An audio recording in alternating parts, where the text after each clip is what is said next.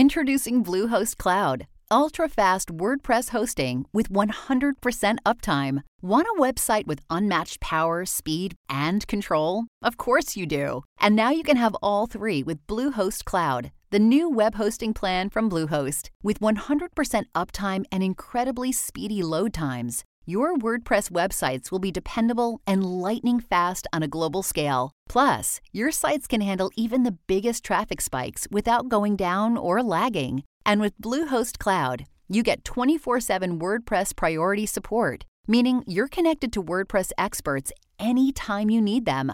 Not to mention, you automatically get daily backups and world-class security. So, what are you waiting for? Get Bluehost Cloud today by visiting Bluehost.com. That's Bluehost.com.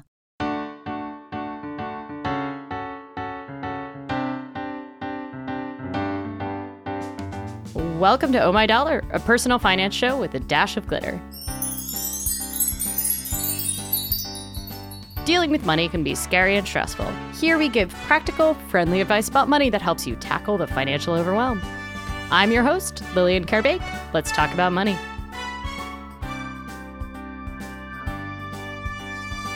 We've talked a lot about values on the show. We've talked about figuring out and determining your values as a way of using your money to achieve your goals in life. The goal of money, we've talked about plenty, isn't money itself, but to use it as a tool to live out your values in your life. But how do you find your values? How do you search for that?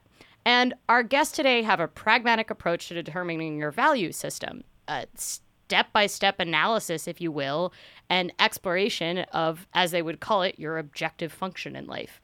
And if that sounds a bit dense, let me tell you that if you're willing to do the work, this could be life-changing, which is why I'm so excited to have Malcolm and Simone on. So originally a neuroscientist focused on brain-computer interface and the evolution of human cognition. His work is on display at the Smithsonian. Malcolm Collins felt he could learn more about the way humans interact with the world and each other by pursuing an MBA at the Stanford Graduate School of Business. There he met Simone, his wife and co-author, who at the time was director of marketing at hubpages.com, managing a team of 20,000 freelancers.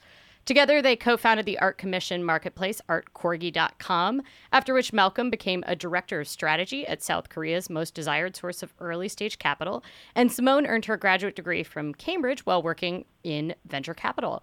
The couple now runs a couple travel companies with a focus on TravelMax, splitting their time between the North American headquarters in Miami, Florida, and South American offices in Lima, Peru. I'm so excited to have you on. Thanks for joining us, Malcolm and Simone. It is so wonderful to be here with you. So I just want to dive in. This book is The Pragmatist's Guide to Life, and it is both dense and exciting, and I kind of feel like I've only scratched the surface reading it because I feel like it has so much potential. But it's all about being a pragmatist, thinking through decisions for yourself instead of relying on emotions and societal beliefs. So what are some societal beliefs you think people carry on around about money?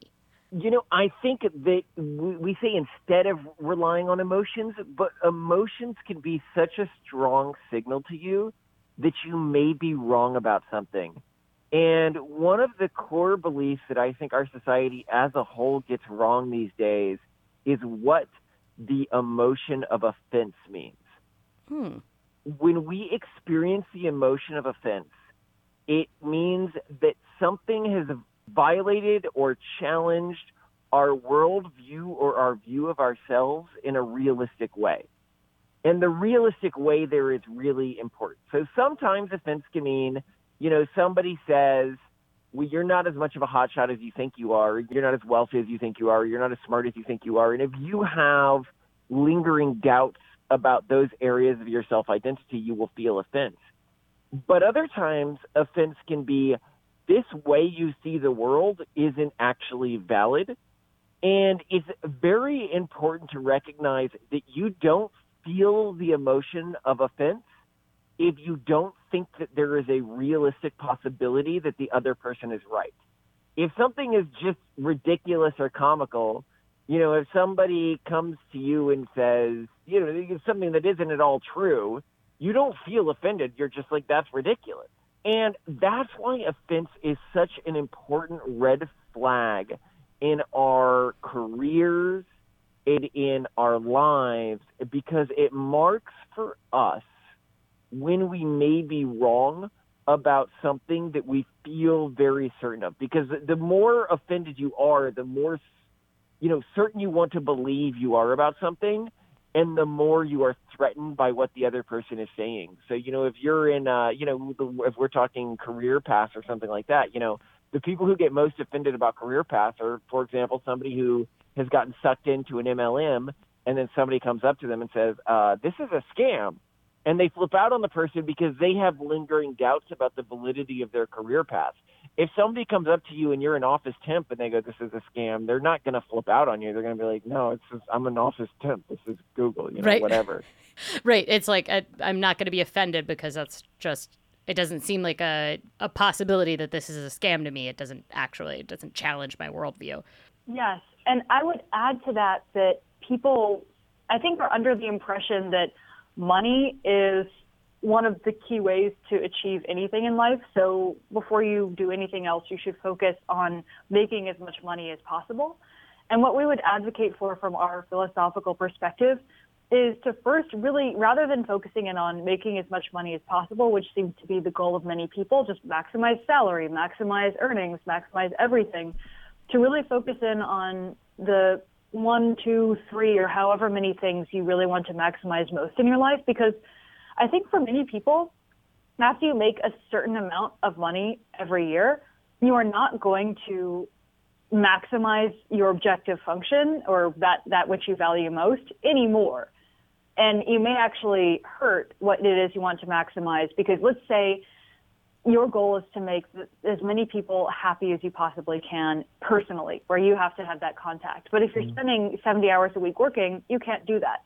Or if you want to really take care of your family and be with them, again, if you're spending all your time focused on making money, you're not going to do that. Yeah, and I mean, this is like one of the key kind of things that we talk about a lot with values and frugality, which is like the pursuit of money alone. If your values are family, you're not going to be happy by the pursuit of money alone, even if you convince yourself you're doing it to take care of your family, if it kind of takes you away from your family. And it's one of those things that seems, I feel like so much of your book is like, if you think about things objectively and you walk through the steps when you're kind of considering life decisions pragmatically, it all seems very obvious when you look at those micro decisions, but it turns out in our day-to-day, it's hard to consider those, right? Especially if, like, society has told you that the only way to be a good provider for your family is to make more money. Oh, absolutely. And I want to piggyback on what Simone said and sort of elaborate on what you're talking about here, because so many people sort of come to this realization, oh, money isn't important to me. It's family that's important to me. And then it's okay, define family. Is it your kids that are important to you? And they go, yes, yes, yes. I do this all for my kids. And what's more important to me than money is freedom so that I can spend time with my kids, right? And then the question becomes, well, define success in this relationship with your kids. What is it you really want from your kids? Is it that you want them to maximize their happiness in their lives? Is it that you want them to maximize positive emotion towards you in their lives? Is it that you want them to maximize career success in their lives or some sort of spiritual success in their lives? Knowing what exactly is a success metric for family to you matters a lot in what you do and the way you achieve that extra free time you need to interact with your family. Yeah, I think that there's a lot of very superficial ways to look at decisions around money, and like spending time to raise kids, I think, is a very common example because it comes up for particularly so many women at a certain point in their career where it's this question of like, do you take the mommy track or the other track? And, you know, society has kind of told us that there's only two tracks or is constantly telling us we should take both. I got to take a quick aside here. Research into the field says that if you are a stay-at-home mom, evidence seems to indicate right now that your kids are going to do less well academically and have slightly more emotional problems. The studies are kind of out in the area, but it's certainly not on the side of it being better to be a stay-at-home mom. I mean, in this particular study, just to add a bit more color, these are meta-studies I've read. Evidence lands a bit on each side. You can find meta-studies that support either conclusion. The general evidence seems to be Male children are slightly better off with full-time stay-at-home moms. Female children are significantly worse off with full-time stay-at-home moms. Interesting. This kind of comes down to the question is like, how much are you going to trust? You can study science till the cows come home to try to make life decisions, but if you don't sit there and consider what is the most important to you, you're not going to. If you make these based on these kind of prevailing assumptions, then you're not going to, in the long term, you're not going to achieve your objective function, as you would say. No, so much of this, and one thing we talk a lot about in our book is this idea of standards of evidence and how you weigh different standards of evidence in making your decisions. And it's not even scientific evidence. A lot of it is sort of scientific or expert consensus. And here's the thing. If Darwin had believed or had deferred to mainstream scientific consensus over his own personal experiences, we wouldn't have modern biology or most of modern science today. So saying that deferring to scientific consensus is obviously the right standard of evidence is a little short-sighted. Yeah. Well, okay, so this comes back to something that comes up a lot in this book, which is inherent value. And this is something that you both discuss at length in the book. How does inherent value factor into decisions? And I'm really interested in how inherent value factors into making decisions about spending, not just inherent value of an object, but inherent value when you're making choices about how to line up your life as far as how you spend money. When it comes to selecting an inherent value, I think it's the hardest step of the process. And choosing that, I would say, comes down to first the sort of basic standard of evidence that you create. So you have to walk through this logical thought process for yourself. And it is very logical, but it's interesting that a lot of people come to different conclusions.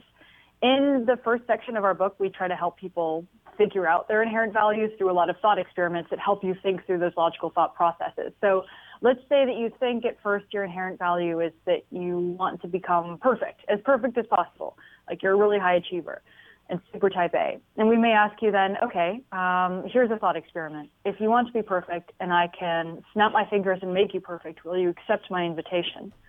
You may say yes, or you may also say no. I don't think that makes it valid. I have to, quote unquote, earn perfection. And that means that perhaps that inherent value that you have is not actually to be perfect. It's to work as hard and strive as hard as you can to show that you've put in some kind of effort. And what you really value is effort.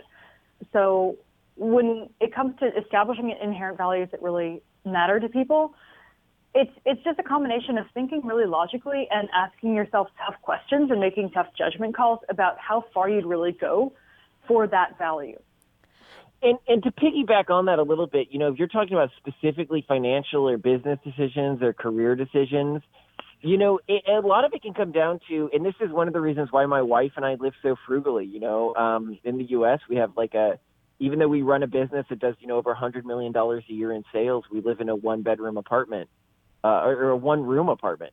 And the reason is whenever we make an expenditure, we think to ourselves, what do we think has value in this world? And does this expenditure add to that value? Does it maximize that value? And when you begin to think of, should I buy this nice table? And then you rely on a heuristic of not how do I want to see myself, but what do I think has value? You often come to the conclusion of, no, I shouldn't. Should I buy a frame for my bed or just leave the mattress on the ground? No, I shouldn't. I mean, it doesn't have value. I mean, it maybe increases my convenience by a fraction of a percent, and it will make other people think more highly of me when they come to my house, but it doesn't increase the value of my life.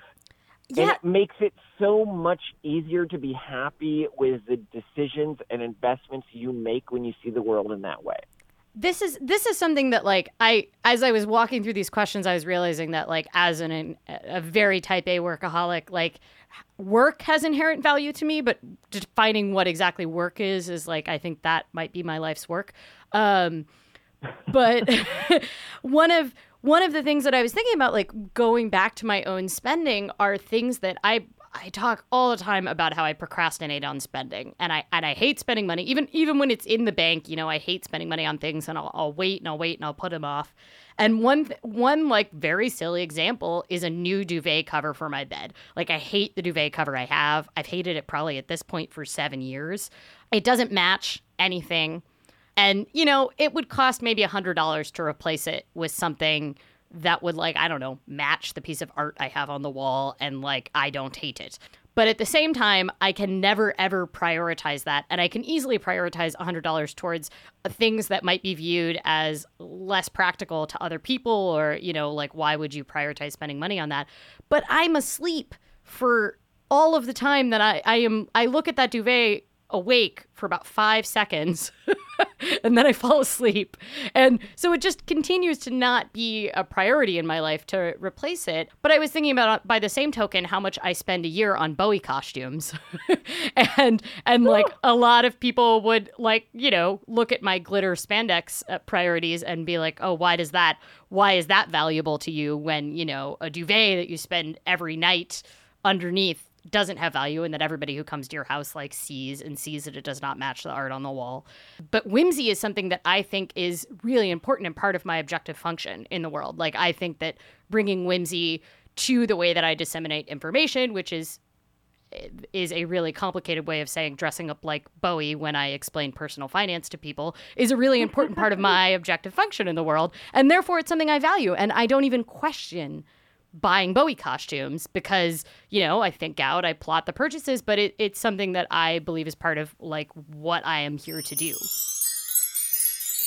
If folks want to go through this approach by themselves and read this book, which it is a whopper, it will take you some time to get through, but I feel like if you do get through it, it will be life-changing for you. Where do they head to go get a copy of the book?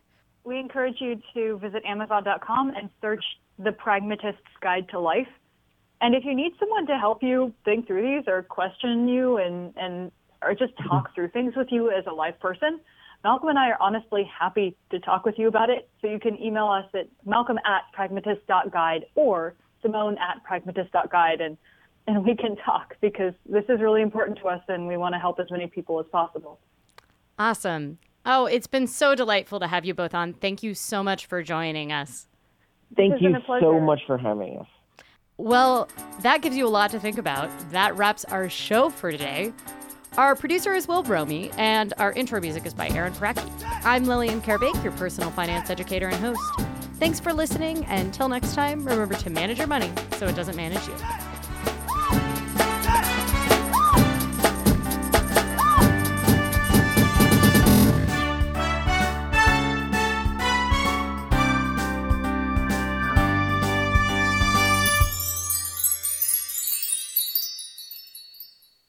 Everyone knows therapy is great for solving problems, but getting therapy has its own problems too, like finding the right therapist, fitting into their schedule, and of course, the cost. Well, BetterHelp can solve those problems. It's totally online and built around your schedule. It's surprisingly affordable too. Connect with a credentialed therapist by phone, video, or online chat, all from the comfort of your home. Visit BetterHelp.com to learn more and save 10% on your first month. That's BetterHelp, H-E-L-P.